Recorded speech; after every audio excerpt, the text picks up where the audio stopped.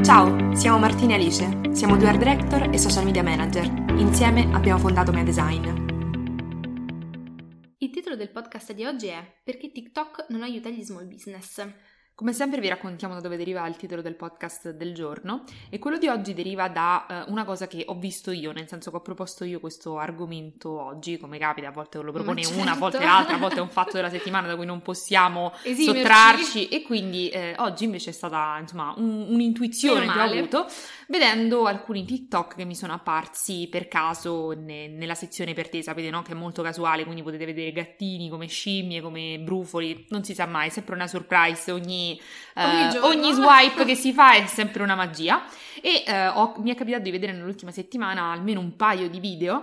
di piccoli business che si lamentavano di come l'assenza di viralità negli ultimi tempi abbia in qualche modo degenerato il business stesso, e che quindi sia passato da avere magari un tot di vendite, che per uno small business che ovviamente ha quasi zero costi sono tante, quindi magari ha un determinato guadagno importante, a praticamente non avere più viralità e quindi non avere più ordini, perché la mancanza di viralità in uno small business per alcuni business è praticamente la mancanza di vendite. Naturalmente il titolo del podcast è provocatorio per gli small business e in generale per i business. TikTok è un'enorme risorsa, ma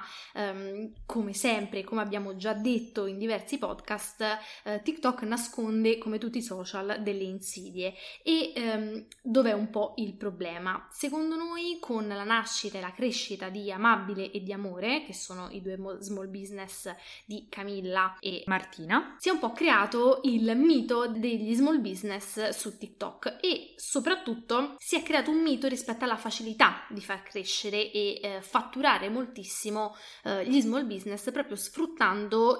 l'algoritmo e il meccanismo alla base di TikTok. Naturalmente non è così facile, se no saremmo tutti proprietari di small business che poi crescono e diventano business milionari, ma ci sono tanti step che vanno seguiti e può essere un po' un abbaglio e una problematica per chi si approccia al social e soprattutto decide di investire soldi in un'attività magari poi non avendo un riscontro.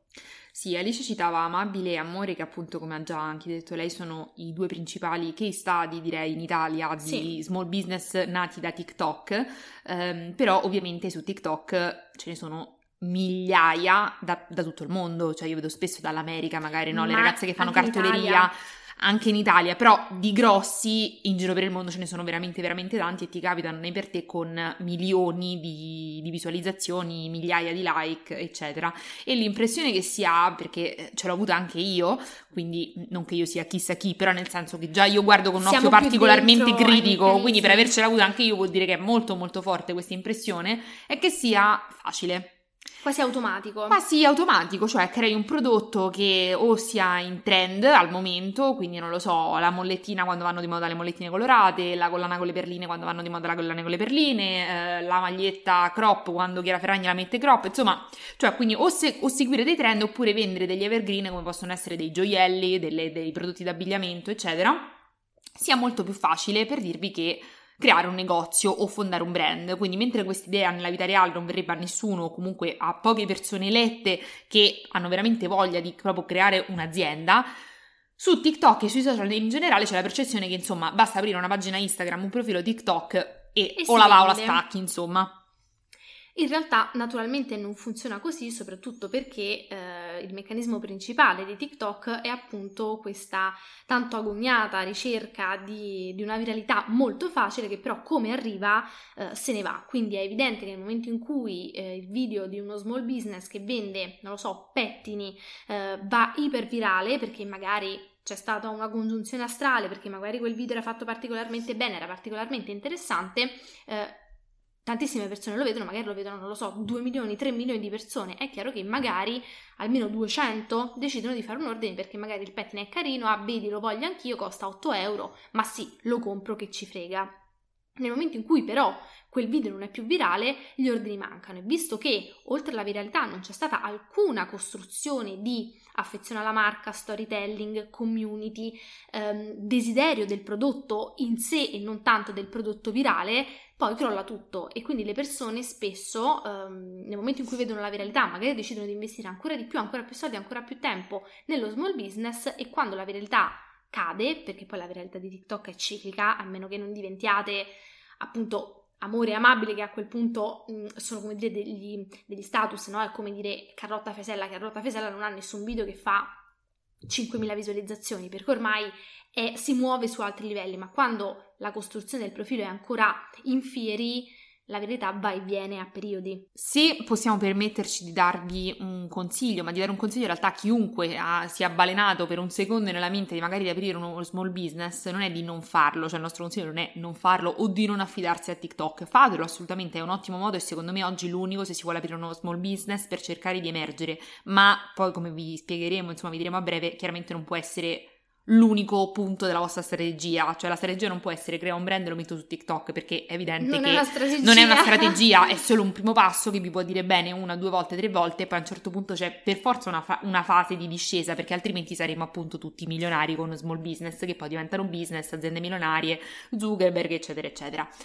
Che bello. Magari il consiglio in questione è di cercare di fondare il vostro brand, la vostra mini azienda, su un prodotto che possa essere riacquistato da chi l'ha già acquistato una volta, perché quello che vediamo molto spesso con Alice è che l'errore che si fa è creare dei prodotti che siano talmente unici che, per carità, è bella l'unicità come caratteristica, ma l'unicità fa sì che se una persona quel prodotto l'ha acquistato una volta non lo riacquista mai più. L'ideale è cercare di creare business, come infatti lo sono anche Amabile e Amore, che vendono dei prodotti che, se a voi piace quel brand e vi siete affezionati alla fondatrice o al brand in sé, ricomprerete perché vi piace quel logo, quindi il logo di Amore lo volete non solo sulla maglietta ma anche sulla cover e poi sull'anello. Di Amabile vi è piaciuto l'orecchino con il sole, allora poi volete anche quello con la perla che Martina ha messo nell'ultima story. Cioè la vendita è continua, perché di fatto di accessori è come il trucco, cioè uno non ha mai abbastanza rossetti nude, per quanto il nude sia sempre lo stesso colore, c'è sempre qualcosa che vi manca, una texture diversa, eccetera eccetera. Mentre se create, non lo so, un esempio, giochi da tavolo, è evidente che il gioco da tavolo ora, a meno che voi non siate i maggiori collezionisti al mondo di quella tipologia di prodotto, è evidente che ha una certa, ma come il pettine, per carità, se ne vedono tantissimi bellissimi su TikTok, ma non hanno... Dopo hai un pettine, due l'hai regalato a tua sorella e a tua madre, basta, vai avanti, perché è evidente che di quella cosa non è che, a meno che, ripeto, che non sei un appassionato proprio fissato con i pettini, è difficile che te ne comprerai 10, mentre sugli accessori, sui gioielli, per quanto siano più banali, chiaramente sono infiniti, cioè la vendita che ne avete è infinita, perché non solo quella potete sperare di vendere a nuove persone, nuovi clienti, ma potete continuare a vendere agli stessi consumatori se si sono trovati bene. Ecco, un po' qui diciamo il fulcro, perché ovviamente noi partiamo dal presupposto che oltre a cercare la viralità su TikTok, voi dobbiate avere anche di partenza un prodotto di qualità, fatto bene, con un buon servizio cliente, dei bei pack, una cura del dettaglio, la letterina magari scritta a mano, visto che parliamo di small business, eccetera, eccetera, eccetera. Nel momento in cui avete fortuna e quindi il video vi va virale, voi avete agganciato il possibile cliente che magari acquista anche, quindi si trasforma effettivamente in un cliente del vostro brand. Poi magari si trova addirittura bene con il vostro prodotto, si trova bene con il vostro servizio clienti, la spedizione è veloce, voi siete gentili, nel pack c'è anche un regalino, wow, stupendo. Ok, a quel punto bisogna iniziare a costruire l'affezione nel cliente. Se il cliente non ha più niente da desiderare del vostro brand, la comunicazione, il rapporto si interrompe automaticamente. E quindi non c'è il passaggio successivo, che è appunto la fidelizzazione del cliente, quindi la costruzione di una community e di una serie di persone che non solo acquistano ma riacquistano. Poi l'obiettivo naturalmente è sempre acquisire clienti nuovi, ma anche iniziare a farsi un piccolo zoccolo duro da cui partire, perché sennò se ci si basa solo sui clienti occasionali è un po' come i ristoranti, no? Un conto è il ristorante a Trastevere a Roma, è ovvio che quello si basa solo sui clienti occasionali perché passano talmente tanti turisti a Roma, a Trastevere, che non gli serve la clientela fissa. Tutti gli altri ristoranti e locali che magari sono in zone più residenziali hanno sia l'avventore occasionale che lo zoccolo duro che magari tutti i venerdì va a mangiare la pizza, la famiglia che il sabato fa il pranzo lì, la coppia che l'uscita settimanale col cinema va a mangiare la pizza. Quindi c'è bisogno di questa costruzione che poi porta anche alle costruzioni delle community, come poi è stato per Amore e Amabile. Ma sì, ma alla fine se ci pensate al modello di business che hanno tutti i grandi marchi, non lo so, pensate ad esempio a Ikea. Ikea perché non vende solo tavoli o solo sedie? È ovvio che sarebbe più facile la produzione, perché così ogni volta che c'entrate comprate qualcosa, perché c'è per forza qualcosa che vi manca, che non avete, cioè infinita potenzialmente, no? L'arredo di una casa, di un ufficio, di quello che volete. Ed è questo il motivo per cui bisogna cercare o di vendere quanti più prodotti possibile, oppure di vendere comunque un prodotto che sia riacquistabile nel tempo, in modo tale che ci sia un ciclo di vendita, di richiesta e poi di prodotto, insomma, infinito. Soprattutto c'è assoluta necessità, perché aprire uno small business su TikTok vuol dire aprire un business, di avere un piano, cioè una strategia, un business plan, qualcosa di concreto che sì, può includere TikTok nella strategia di vendita e soprattutto di comunicazione per creare hype intorno al prodotto, per cercare la viralità, per cercare quello slancio, ma è un po' come, non lo so, c'è uno small business che vende crop top, appunto. Nel momento in cui lo mette Chiara Ferragni e quel crop top per puro caso, è evidente che, non lo so, 100.000 persone andranno sul sito e magari 1.500 acquistano il crop top, perfetto. Quelle persone voi le avete agganciate, ma poi dovete costruire un rapporto con quelle persone, perché sennò, come si sono accorte di voi, si scorderanno di voi. Quindi TikTok, come dicevamo prima, è l'amo perfetto, ma se poi non c'è una strategia di fidelizzazione del cliente, di acquisizione di nuovi clienti, di, come dire, scalabilità del business, quindi pensare anche, ok, nel momento in cui arrivano un po' più di ordini, magari faccio un nuovo prodotto, così quelli che hanno già acquistato potrebbero riacquistare e magari riesco ad arrivare anche a altre persone. Diciamo che la ricerca della viralità in sé per sé, soprattutto perché non esiste una formula magica per la viralità, è proprio andarsi a schiantare contro un muro, secondo me. Sì, il punto è che non è che ci debbano essere queste grandi strategie di comunicazione, però bisogna avere un'idea o un piano quantomeno su quali sono gli step da seguire. Lo step non può essere mi butto su TikTok e vediamo che succede, perché altrimenti è evidente che siete in balia di TikTok, che comunque è un social che non vi deve niente, oggi vi fa fare 1 milione di visualizzazioni, domani 0, dopodomani 0 e in un mese fallite. Tra l'altro secondo me è pericoloso anche dall'altra parte, perché magari c'è uno small business veramente minuscolo e un video va iper virale, cioè magari fa 20 milioni di visualizzazioni e magari a quello small business arrivano 2000 ordini e magari la proprietaria o il proprietario dello small business è un ragazzo di 17 anni che sta in camera con i suoi, che non ha soldi da investire per rispondere a tutti gli ordini, magari fa i gioielli fatti a mano